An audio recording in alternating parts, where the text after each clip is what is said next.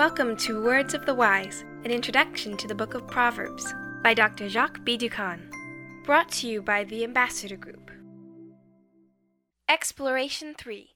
A matter of life and death.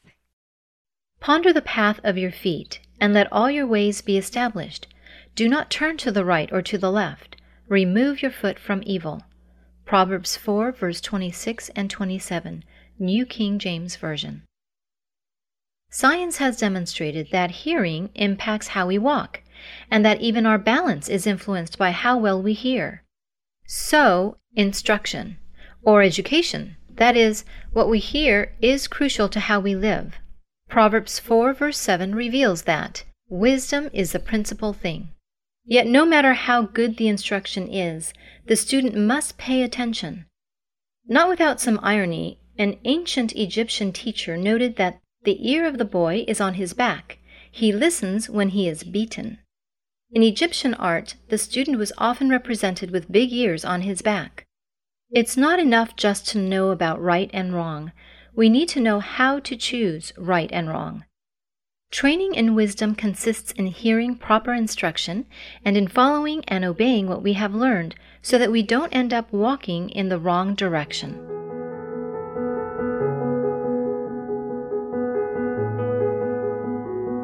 Hear. Listen to Proverbs 4. As you listen, think of how we will answer these two questions. What practical truth do you discover? And how can you apply this truth to your own life as you seek to live in faithfulness to God? Proverbs 4. Hear, ye children, the instruction of a father, and attend to no understanding. For I give you good doctrine, forsake ye not my law.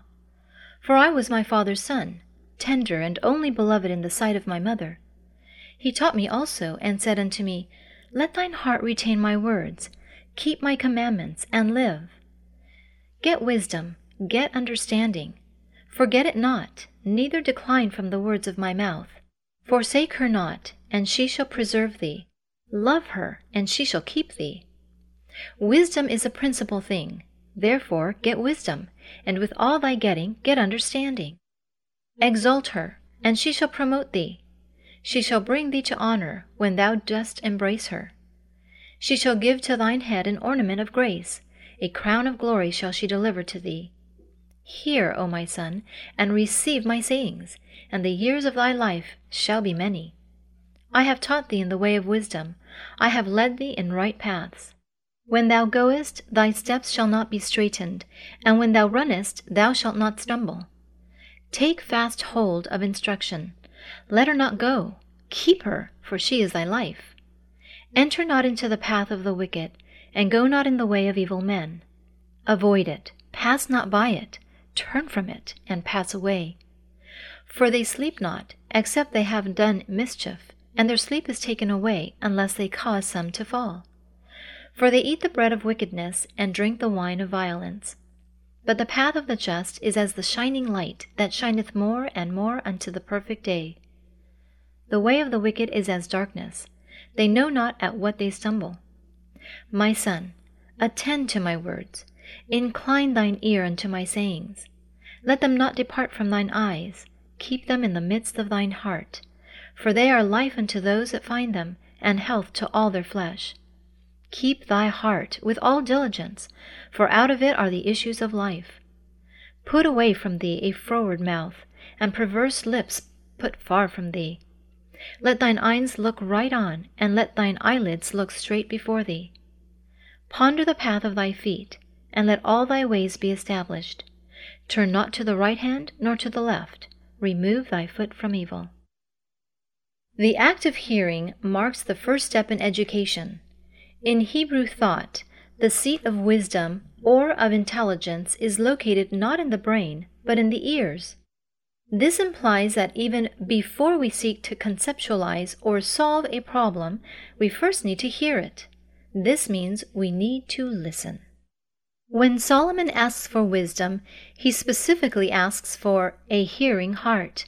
That's the literal translation of 1 Kings 3, verse 9. The first act of wisdom, then, is to listen, which suggests that wisdom comes from an external source. in this case, the parents. We cannot discover wisdom by ourselves.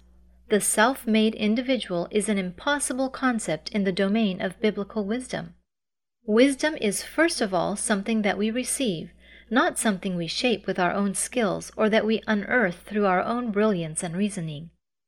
The capacity of paying attention, in the Hebrew, to put one's heart, implies the involvement of the heart. The search for wisdom, then, is not merely a cold, objective enterprise.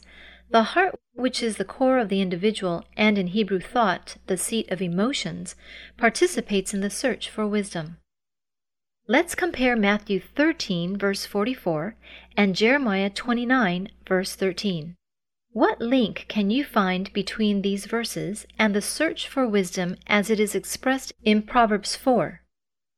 Matthew 13, verse 44 tells us, Again, the kingdom of heaven is like unto treasure hid in a field, the which when a man hath found, he hideth, and for joy thereof goeth and selleth all that he hath, and buyeth that field.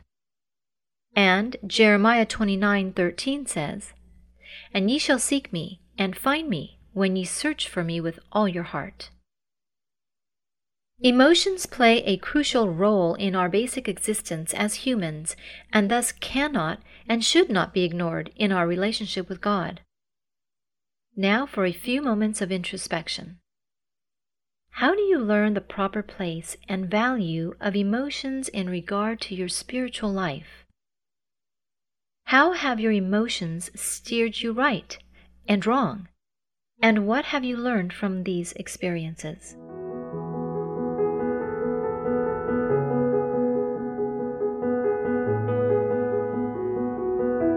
Protect your family.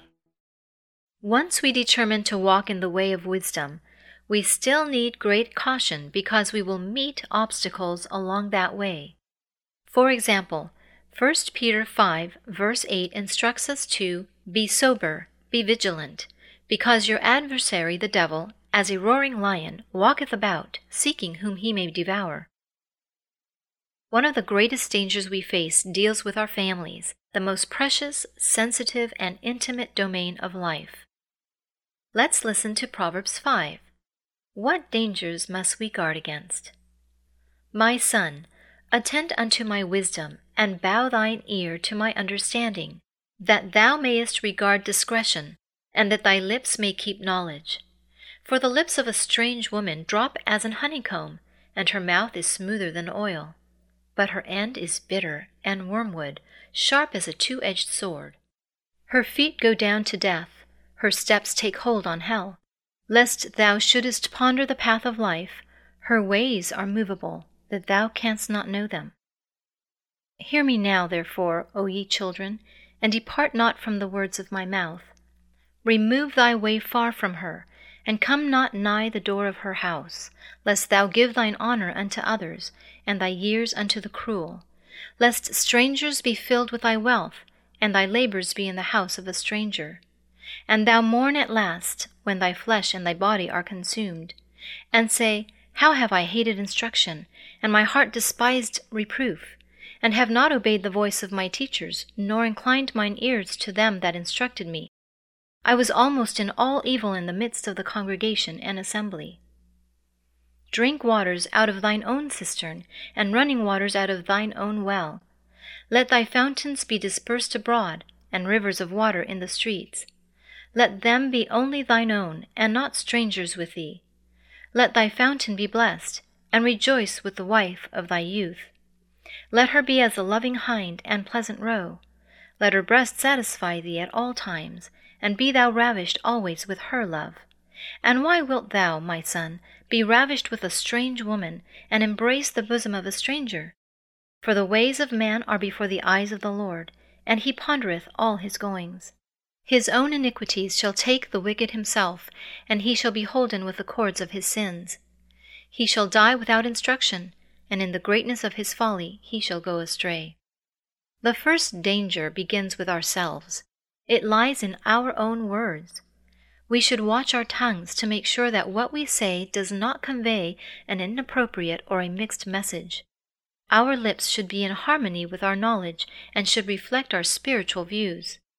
The second danger comes from the other woman or the other man. Although the text refers to the danger coming from a strange woman, the language should be understood in a generic sense.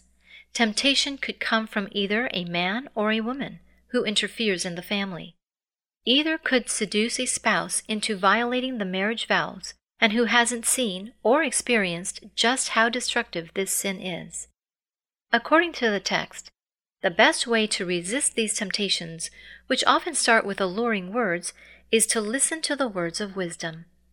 By heeding and obeying inspired instruction, we are more likely to stay focused on the essentials and so be protected from adultery or whatever other temptations come our way. Of course, not only should we keep ourselves from adultery, we should also avoid going to the place where the temptress stays, Proverbs 5, verse 10. We certainly should not approach her door, Proverbs 5, verse 8. Finally, perhaps the best protection of all against the temptation to love another woman or man is this, found in Proverbs 5, verse 18, New King James Version. Just love your own spouse, the wife or husband of your youth. The author of Ecclesiastes resonated with this counsel when he wrote in Ecclesiastes 9, verse 9. This translation comes from the New International Version. Enjoy life with your wife, whom you love, all the days of this meaningless life that God has given you under the sun. Be thankful for what you have, and you won't be looking elsewhere. Here's a promise, 1 Corinthians 10:13. There hath no temptation taken you but such as is common to man. But God is faithful, who will not suffer you to be tempted above that ye are able, but will with the temptation also make a way to escape, that ye may be able to bear it. With this promise before you, what definitive and practical steps might you need to take right now in order to protect yourself from the passions that might be brewing in you?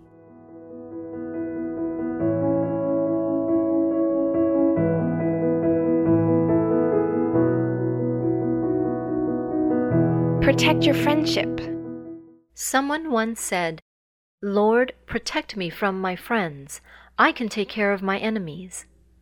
The book of Proverbs is concerned with the vulnerability of friendship. It counsels us on how to keep our friends and also, if necessary, how to protect ourselves from them. The Hebrew word for friend also means neighbor, the one who is close to us, the one who is already a friend or who may become one. Biblical wisdom values human relationships and appeals for thoughtfulness and respect in these relationships. What problem does Solomon refer to in Proverbs 6, verses 1 through 5, and what is the solution? What crucial spiritual principle do we find here as well? Proverbs 6, verses 1 through 5 warn, My son, if thou be surety for thy friend, if thou hast stricken thy hand with a stranger, thou art snared with the words of thy mouth, thou art taken with the words of thy mouth. Do this now, my son, and deliver thyself. When thou art come into the hand of thy friend, go, humble thyself, and make sure thy friend. Give not sleep to thine eyes, nor slumber to thine eyelids. Deliver thyself as a roe from the hand of the hunter, and as a bird from the hand of the fowler. While the Torah urges people to help the poor and to lend them money without charging interest, Exodus 22, verse 25, wisdom warns us against inconsiderate financial backing for a friend who is in debt. The duty of charity does not exclude the duty of justice. Exodus 23, 2 and 3 say, Thou shalt not follow a multitude to do evil, neither shalt thou speak in a cause to decline after many to wrest judgment. Neither shalt thou countenance or show partiality toward a poor man in his cause. Though we need to be generous when we can, we would be wise to make sure that our charity will not turn into a fiasco, as Proverbs 22, verse 27 advises. Hence, the wise counsel given to us in the proverb. The first caution applies to our words. how crucial that we evaluate the situation and make sure that we can afford to help our friend. If so, only then speak and promise. Indeed, the warmth of our relationship or a moment of emotion may precipitate our commitment, and we may regret it afterward. No matter how well-intentioned you might have been, it's crucial to think before you act and commit to something that you can't fulfill. The point is that if we get into a bind, we need to do what we can to fix it, including humbling ourselves, admitting our mistake, and asking for grace. It can be challenging, especially because we are often told that means helping financially the poor or less fortunate than we are, particularly when people refer to Galatians 6, verse 2, which says, "Bear ye one another's burdens, and so fulfill the law of Christ." Actually, the Amplified Bible seems to indicate a spiritual need for help, not financial, when it says, "Bear, endure, carry one another's burdens and troublesome moral faults, and in this way fulfill and observe perfectly the law of Christ, the Messiah, and complete what is lacking in your obedience to it." Nevertheless, how do we learn to balance our desire to bear one another's burdens with the words given to us in this proverb found in Proverbs 6?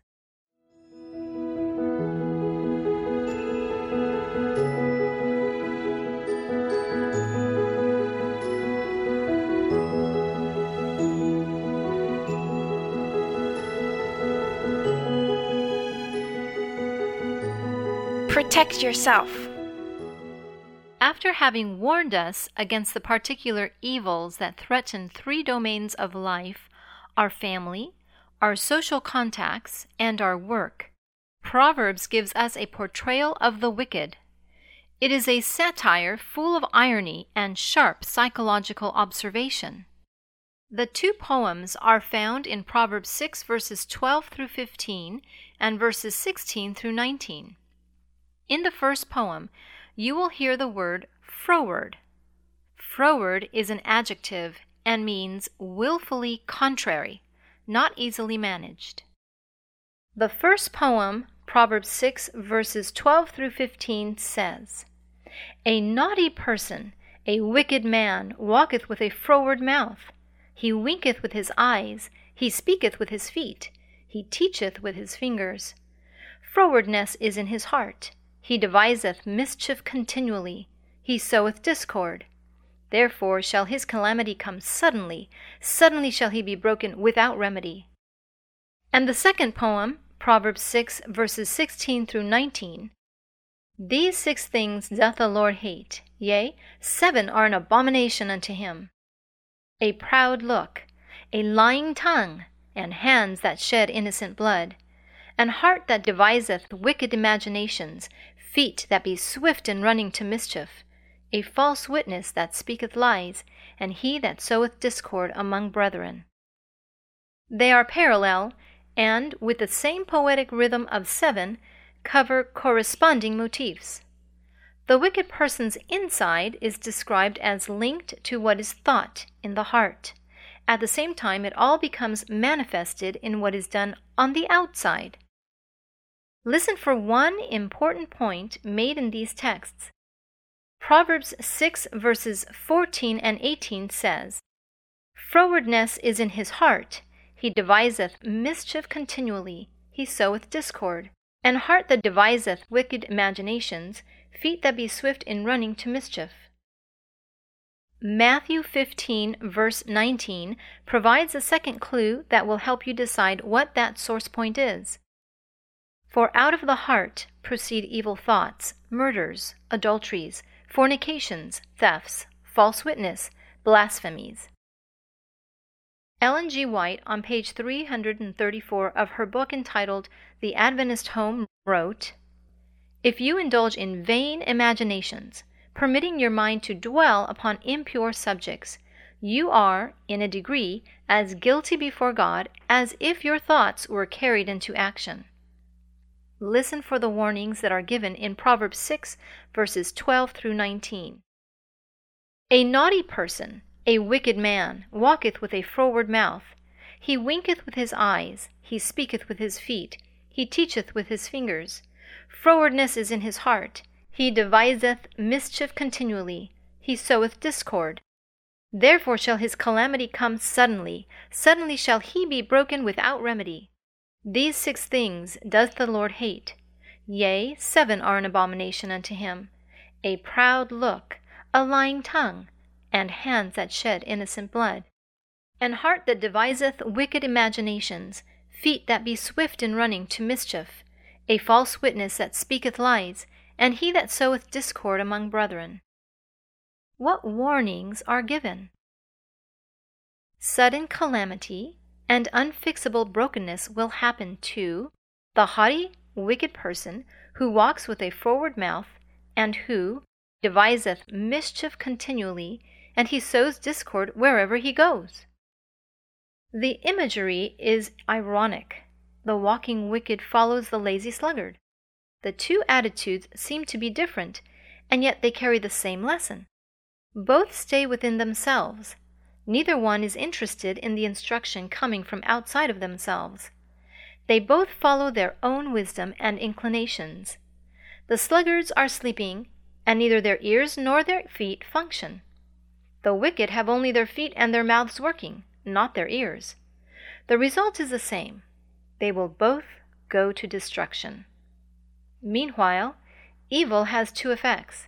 It harms not only persons sinned against, but sinners as well. The liars will finally believe their own lies. It is also noteworthy that the ultimate result of wickedness is discord and conflict, which can affect society as well. Indeed, the effects of sin rarely, if ever, remain confined to sinners. Others are impacted, and usually only for the worse. How have other people's sins affected your life? What lessons can you learn from this about how careful you need to be so that your actions don't hurt others?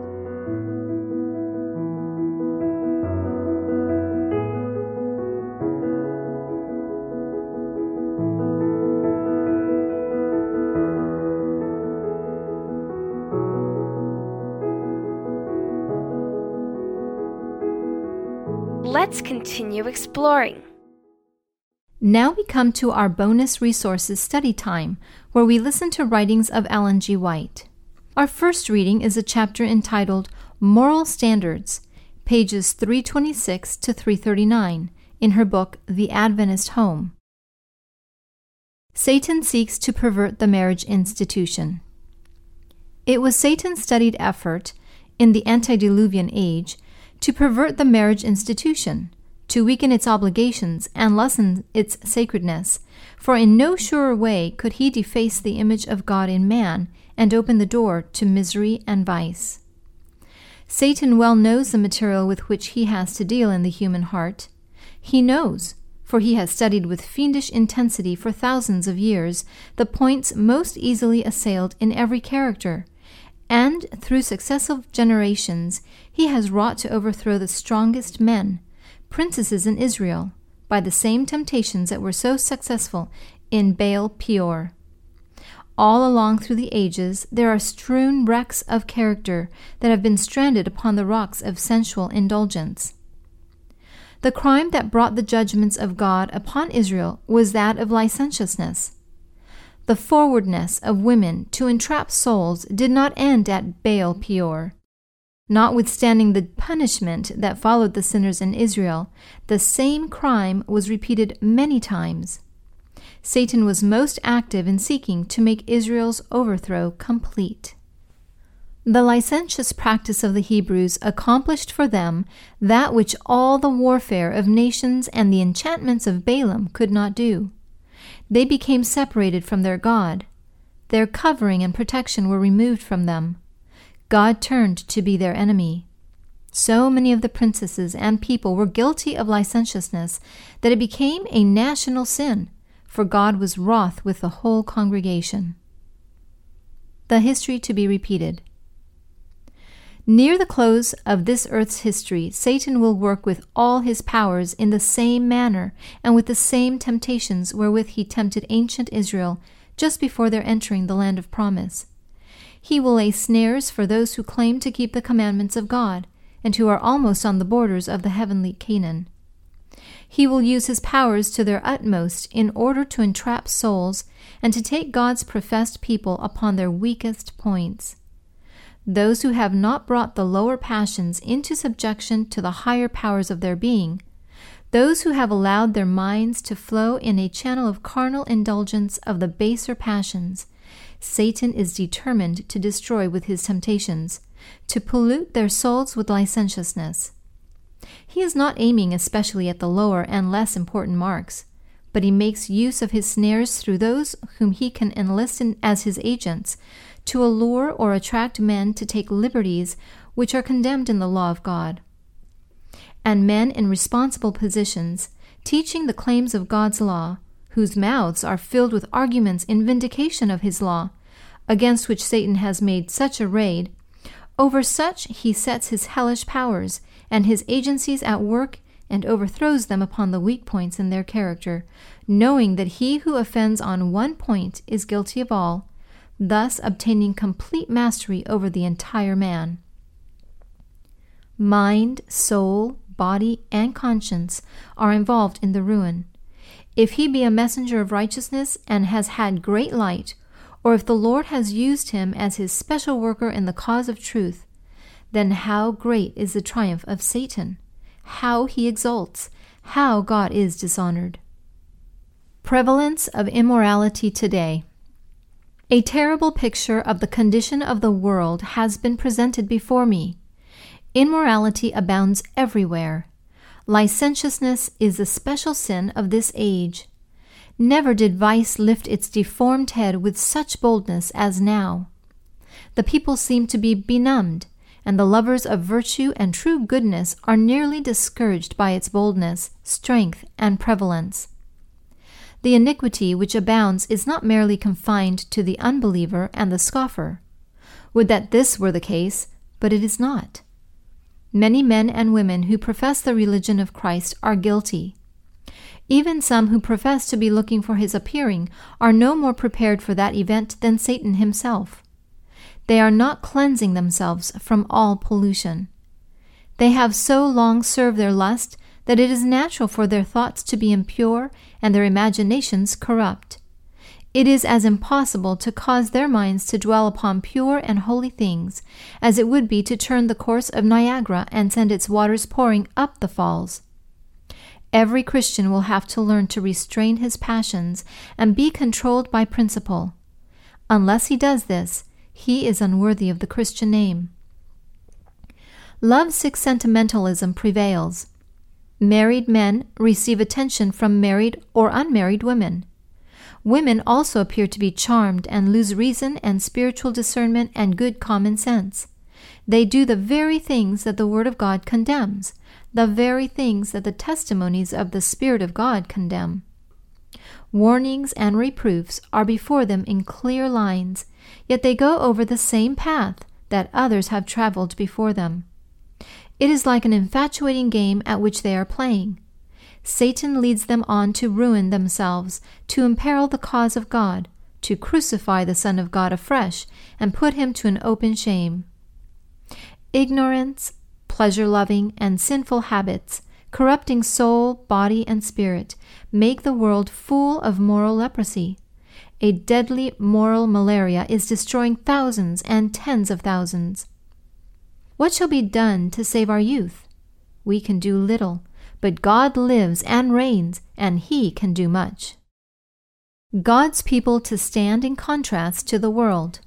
The liberties taken in this age of corruption should be no criterion for Christ's followers. These fashionable exhibitions of familiarity should not exist among Christians fitting for immortality. If lasciviousness, pollution, adultery, crime, and murder are the order of the day among those who know not the truth and who refuse to be controlled by the principles of God's Word, how important that the class professing to be followers of Christ, closely allied to God and angels, should show them a better and nobler way.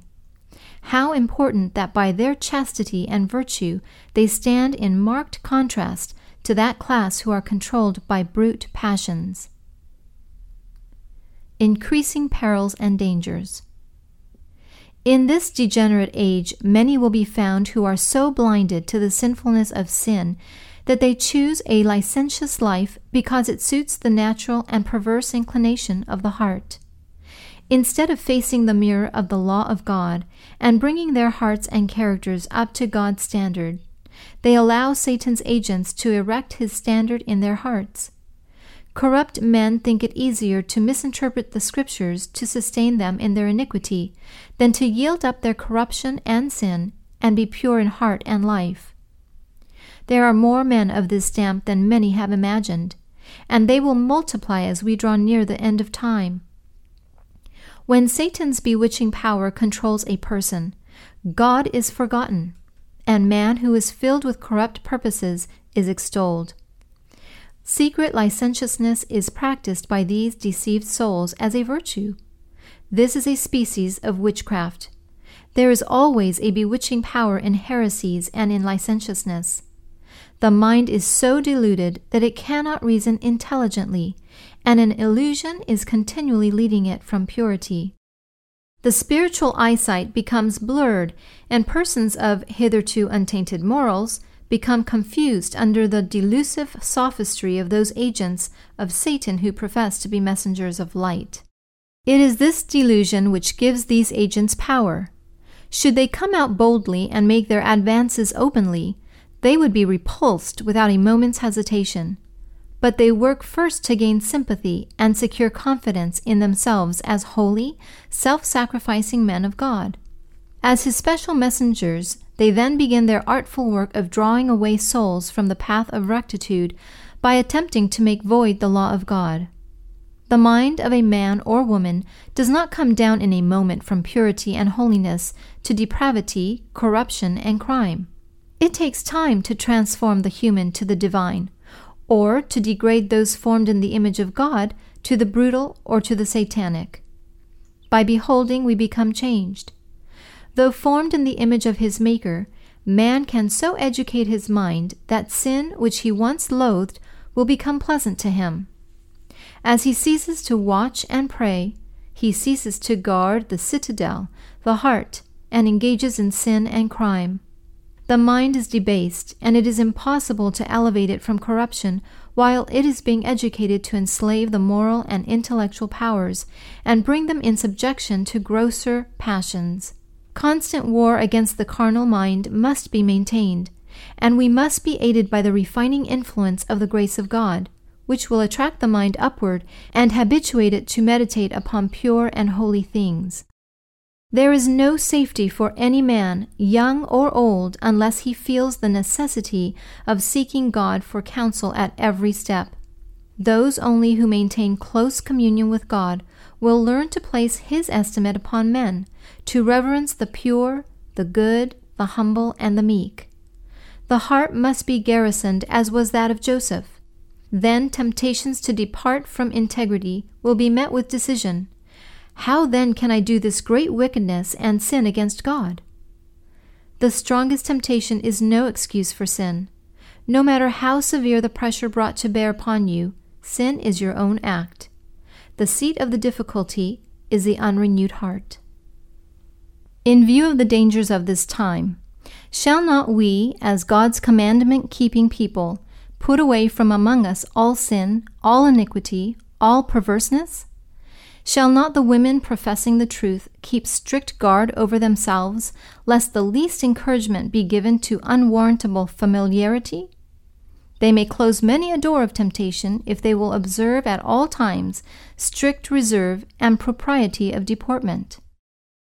I write with a distressed heart that the women in this age, both married and unmarried, too frequently do not maintain the reserve that is necessary. They act like coquettes. They encourage the attentions of single and married men, and those who are weak in moral power will be ensnared.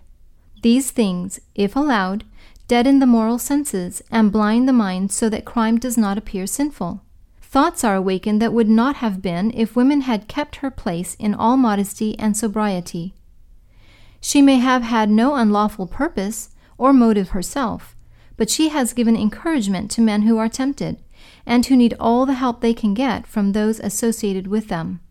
By being circumspect, reserved, taking no liberties, receiving no unwarrantable attentions, but preserving a high moral tone and becoming dignity, much evil might be avoided.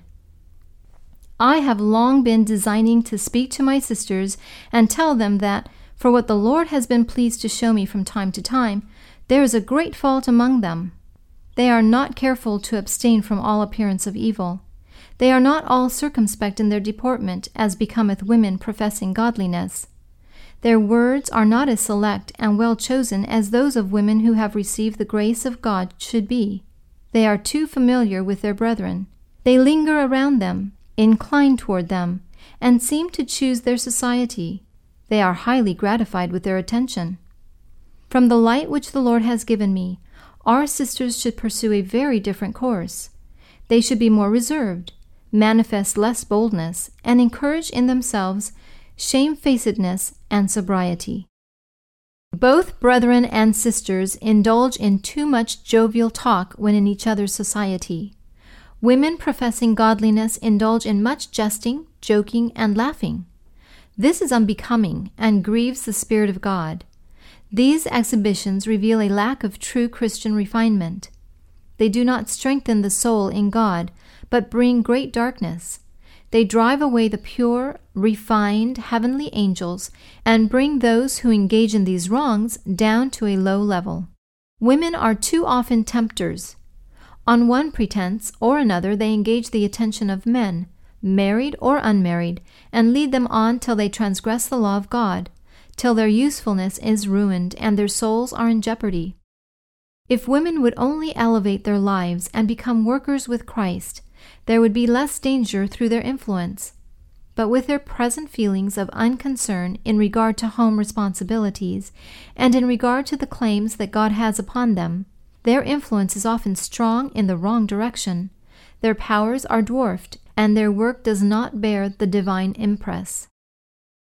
There are so many forward misses and bold, forward women who have a faculty of insinuating themselves into notice, putting themselves in the company of young men, courting the attentions, inviting flirtations from married or unmarried men, that unless your face is set Christward, firm as steel, you will be drawn into Satan's net. As Christ's ambassador, I entreat you who profess present truth to promptly resent any approach to impurity and forsake the society of those who breathe an impure suggestion. Loathe these defiling sins with the most intense hatred. Flee from those who would, even in conversation, let the mind run in such a channel, for out of the abundance of the heart the mouth speaketh. You should not for one moment give place to an impure, covert suggestion, for even this will stain the soul, as impure water defiles the channel through which it passes. A woman who will allow an unchaste word or hint to be uttered in her presence is not as God would have her. One that will permit any undue familiarity or impure suggestion does not preserve her godlike womanhood. Our sisters should encourage true meekness. They should not be forward, talkative, and bold, but modest and unassuming, slow to speak.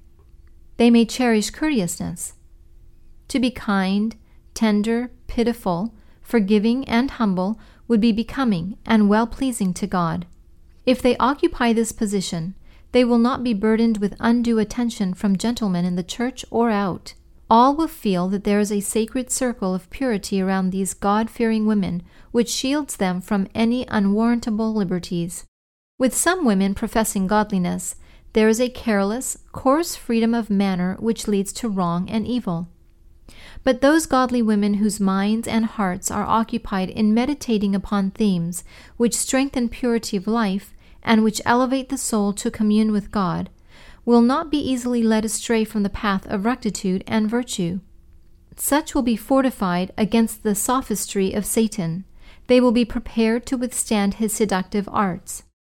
I appeal to you as followers of Christ, making an exalted profession, to cherish the precious, priceless gem of modesty. This will guard virtue.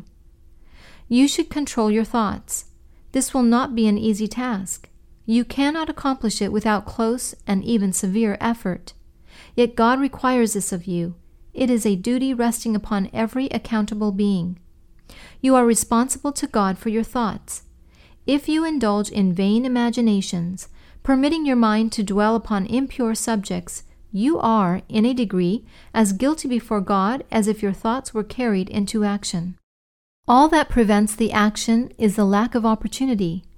Day and night dreaming and castle building are bad and exceedingly dangerous habits. When once established, it is next to impossible to break up such habits and direct the thoughts to pure, holy, elevated themes.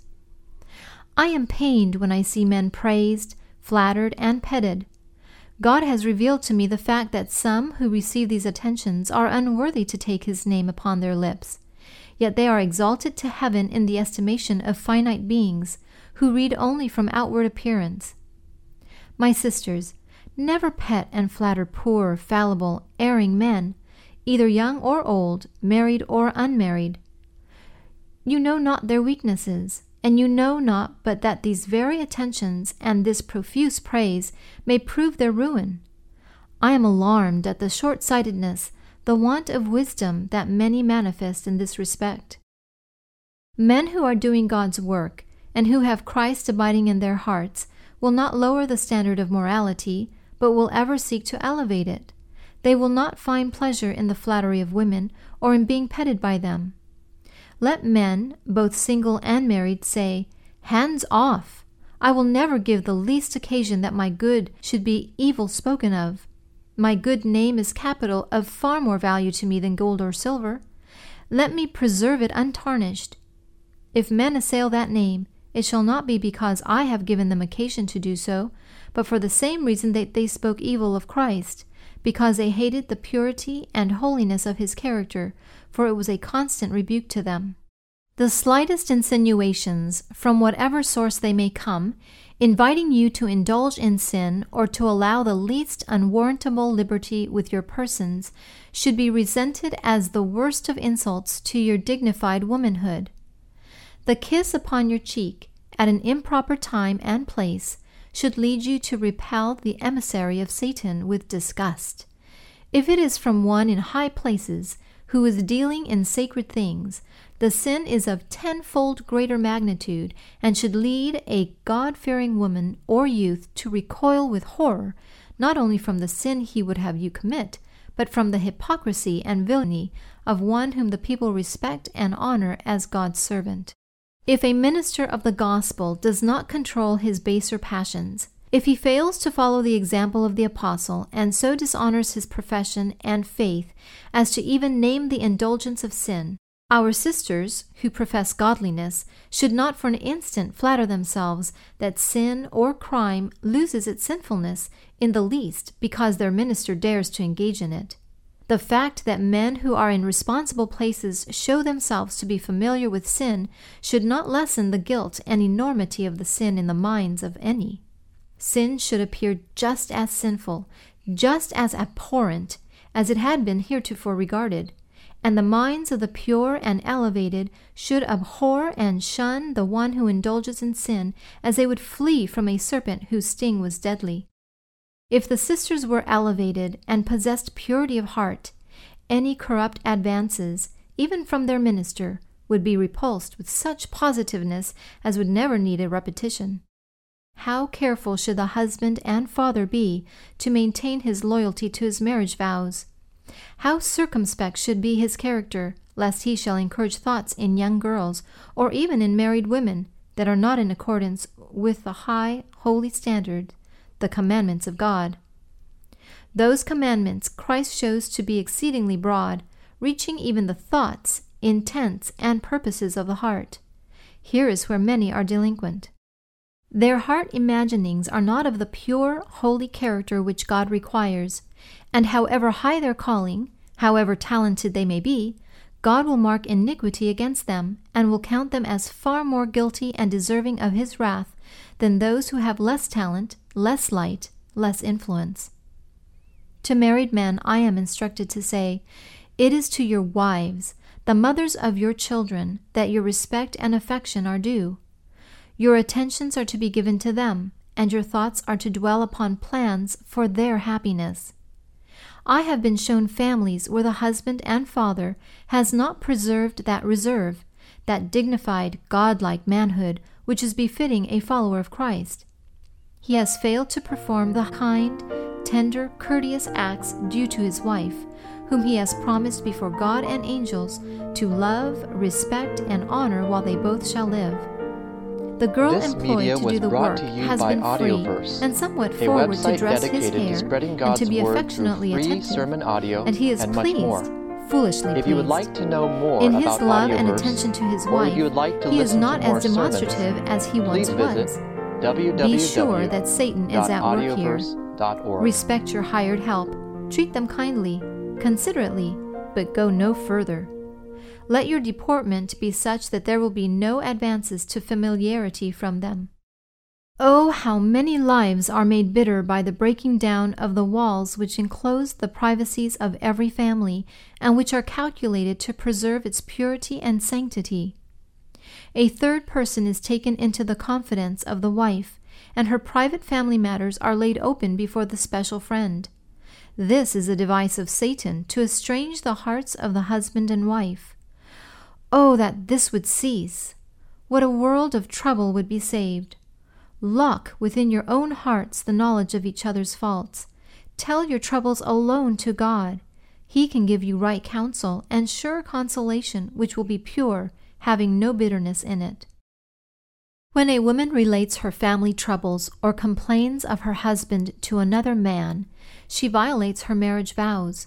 She dishonors her husband and breaks down the wall erected to preserve the sanctity of the marriage relation. She throws wide open the door and invites Satan to enter with his insidious temptations.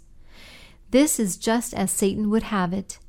If a woman comes to a Christian brother with a tale of her woes, her disappointments, and trials, he should ever advise her, if she must confide her troubles to someone, to select sisters for her confidants, and then there will be no appearance of evil whereby the cause of God may suffer reproach. I speak to our people. If you draw close to Jesus and seek to adorn your profession by a well-ordered life and godly conversation, your feet will be kept from straying into forbidden paths.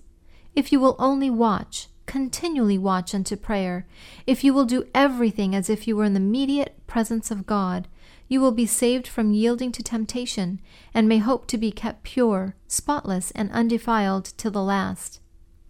If you hold the beginning of your confidence firm unto the end, your ways will be established in God.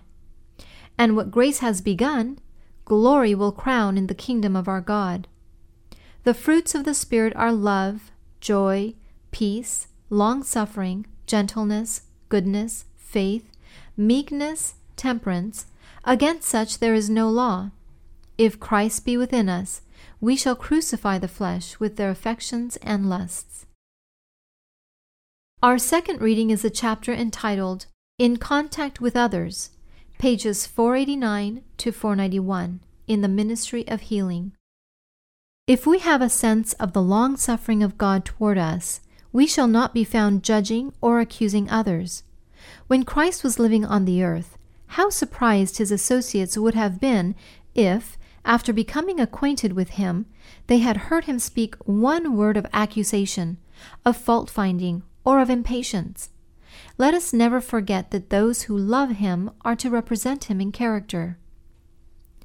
Be kindly affectioned one to another with brotherly love, in honor preferring one another, not rendering evil for evil or railing for railing, but contrariwise blessing, knowing that ye are thereunto called, that ye should inherit a blessing. Romans 12, verse 10. The Lord Jesus demands our acknowledgments of the rights of every man. Men's social rights and their rights as Christians are to be taken into consideration. All are to be treated with refinement and delicacy as the sons and daughters of God. Christianity will make a man a gentleman. Christ was courteous, even to his persecutors, and his true followers will manifest the same spirit. Look at Paul when brought before rulers. His speech before Agrippa is an illustration of true courtesy as well as persuasive eloquence. The gospel does not encourage the formal politeness current with the world, but the courtesy that springs from real kindness of heart. The most careful cultivation of the outward proprieties of life is not sufficient to shut out all fretfulness, harsh judgment, and unbecoming speech. True refinement will never be revealed so long as self is considered as a supreme object. Love must dwell in the heart. A thoroughgoing Christian draws his motives of action from his deep heart love for his Master. Up through the roots of his affection for Christ springs an unselfish interest in his brethren. Love imparts to its possessor grace, propriety, and comeliness of deportment. It illuminates the countenance and subdues the voice. It refines and elevates the whole being. Life is chiefly made up not of great sacrifices and wonderful achievements, but of little things. It is oftenest through the little things which seem so unworthy of notice that great good or evil is brought into our lives.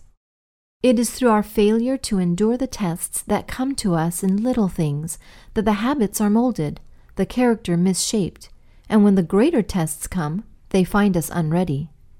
Only by acting upon principle in the tests of daily life can we acquire power to stand firm and faithful in the most dangerous and most difficult positions. We are never alone. Whether we choose him or not, we have a companion. Remember that wherever you are, whatever you do, God is there. Nothing that is said or done or thought can escape his attention. To your every word or deed you have a witness, the holy, sin-hating God. Before you speak or act, always think of this. As a Christian, you are a member of a royal family, a child of the heavenly King. Say no word, do no act that shall bring dishonor upon that worthy name by the which ye are called. James 2, verse 7. Study carefully the divine human character and constantly inquire, what would Jesus do were he in my place? This should be the measurement of our duty. Do not place yourselves needlessly in the society of those who by their arts would weaken your purpose to do right, or bring a stain upon your conscience. Do nothing among strangers, in the street, on the cars, in the home, that would have the least appearance of evil. Do something every day to improve, beautify, and ennoble the life that Christ has purchased with his own blood. Always act from principle, never from impulse. Temper the natural impetuosity of your nature with meekness and gentleness. Indulge in no lightness or trifling. Let no low witticism escape your lips. Even the thoughts are not to be allowed to run riot. They must be restrained, brought into captivity to the obedience of Christ. Let them be placed upon holy things. Then, through the grace of Christ, they will be pure and true. We need a constant sense of the ennobling power of pure thoughts. The only security for any soul is right thinking. As a man thinketh in his heart, so is he. Proverbs 23, verse 7. The power of self-restraint strengthens by exercise. That which at first seems difficult, by constant repetition grows easy, until right thoughts and actions become habitual. If we will, we may turn away from all that is cheap and inferior, and rise to a high standard. We may be respected by men and beloved of God. Our third reading is a chapter entitled Other Object Lessons, pages 117 to 120 in her book, Education. Ask now the beasts, and they shall teach thee, and the fowls of the air, and they shall tell thee, and the fishes of the sea shall declare unto thee. Go to the ant, consider her ways. Behold the birds. Consider the ravens. Job 12, verses 7 and 8, Proverbs 6, verse 6, Matthew 6, verse 26, and Luke 12, 24. We are not merely to tell the child about these creatures of God. The animals themselves are to be his teachers. The ants teach lessons of patient industry, of perseverance in surmounting obstacles, of providence for the future. and the birds are teachers of the sweet lesson of trust. Our Heavenly Father provides for them, but they must gather the food, they must build their nests and rear their young. Every moment they are exposed to enemies that seek to destroy them.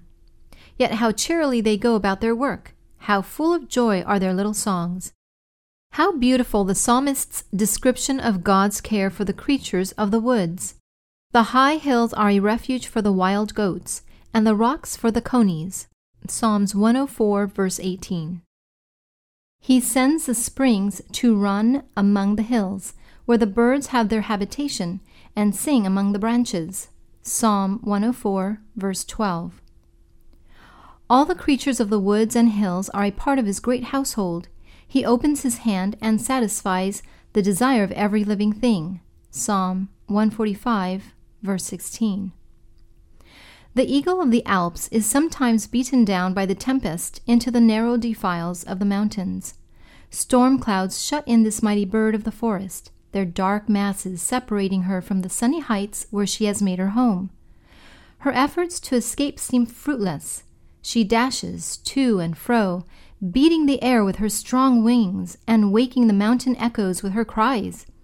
At length, with a note of triumph, she darts upward and, piercing the clouds, is once more in the clear sunlight, with the darkness and tempest far beneath. So we may be surrounded with difficulties, discouragement, and darkness. Falsehood, calamity, injustice shut us in. There are clouds that we cannot dispel. We battle with circumstances in vain. There is one, and but one, way of escape. The mists and fogs cling to the earth. Beyond the clouds, God's light is shining. Into the sunlight of His presence, we may rise on the wings of faith. Many are the lessons that may thus be learned. Self-reliance from the tree that, growing alone on plain or mountainside, strikes down its roots deep into the earth, and in its rugged strength defies the tempest. The power of early influence, from the gnarled, shapeless trunk, bent as a sapling, to which no earthly power can afterward restore its lost symmetry. The secret of a holy life, from the water lily, that, on the bosom of some slimy pool, surrounded by weeds and rubbish, strikes down its channeled stem to the pure sands beneath, and, drawing thence its life, lifts up its fragrant blossoms to the light in spotless purity. Thus, while the children and youth gain a knowledge of facts from teachers and textbooks, let them learn to draw lessons and discern truth for themselves. In their gardening, question them as to what they learn from the care of their plants. As they look on a beautiful landscape, ask them why God clothed the fields and woods with such lovely and varied hues. Why was not all colored a somber brown? When they gather the flowers, lead them to think why He spared us the beauty of these wonders from Eden. Teach them to notice the evidences everywhere manifest in nature of God's thought for us, the wonderful adaptation of all things to our need and happiness. He alone who recognizes in nature his Father's handiwork, who in the richness and beauty of the earth reads the Father's handwriting, he alone learns from the things of nature their deepest lessons and receives their highest ministry. Only he can fully appreciate the significance of hill and vale, river and sea, who looks upon them as an expression of the thought of God, a revelation of the Creator. Many illustrations from nature are used by the Bible writers, and as we observe the things of the natural world, we shall be enabled, under the guiding of the Holy Spirit, more fully to understand the lessons of God's Word. It is thus that nature becomes a key to the treasure house of the Word. Children should be encouraged to search out in nature the objects that illustrate Bible teachings, and to trace in the Bible the similitudes drawn from nature. They should search out, both in nature and in Holy Writ, every object representing Christ, and those also that He employed in illustrating truth. Thus may they learn to see Him in tree and vine, in lily and rose, in sun and star.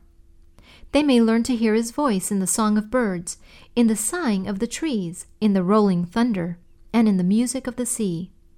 And every object in nature will repeat to them His precious lessons. To those who thus acquaint themselves with Christ, The earth will never more be a lonely and desolate place. It will be their Father's house, filled with the presence of Him who once dwelt among men. In summary, here are 2 thoughts from the book Education, page 189. The student of the Bible should be taught to approach it in the spirit of a learner. We are to search its pages, not for proof to sustain our opinions, but in order to know what God says. One of the chief causes of mental inefficiency and moral weakness is the lack of concentration. With the immense tide of printed matter constantly pouring from the press, old and young form the habit of reading hastily and superficially, and the mind loses its power of connected and vigorous thought. And lastly, Counsels to Parents, Teachers, and Students, page 190. The habitations that the ants build for themselves show skill and perseverance. Only one little grain at a time can they handle, but by diligence and perseverance they accomplish wonders. Solomon points to the industry of the ant as a reproach to those who waste their hours in idleness or in practices that corrupt soul and body. The ant prepares for future seasons, but many gifted with reasoning powers fail to prepare for the future immortal life. Here are a couple of questions to think about and possibly discuss with your friends or small Bible study group. Do you ever think about how you can help others, even though it might cost you something? How do you look at what this exploration taught in contrast to John 15, verse 13, which says, "Greater love has no one than this, than to lay down one's life for his friends"? Let's listen again to Proverbs 6, verses 16 through 19 describe the 7 abominations. Here's the question to keep in mind. Why do you think that these 7 abominations are considered so bad in God's eyes? These 6 things doth the Lord hate, yea, 7 are an abomination unto him: a proud look, a lying tongue, and hands that shed innocent blood, an heart that deviseth wicked imaginations, feet that be swift in running to mischief, a false witness that speaketh lies, and he that soweth discord among brethren. Why do you think that they are considered so bad in God's eyes?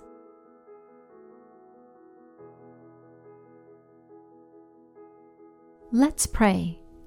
Lord, now that I've considered what you like and don't like, when I make my choices, please help me to be sensitive to your instructions that I've discovered. In Jesus' name I pray. Amen.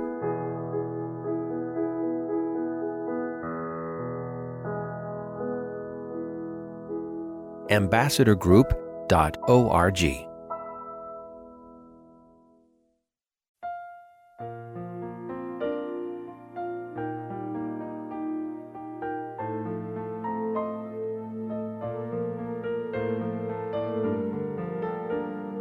This media was brought to you by Audioverse, a website dedicated to spreading God's Word through free sermon audio and much more. If you would like to know more about Audioverse, or if you would like to listen to more sermons, please visit www.audioverse.org.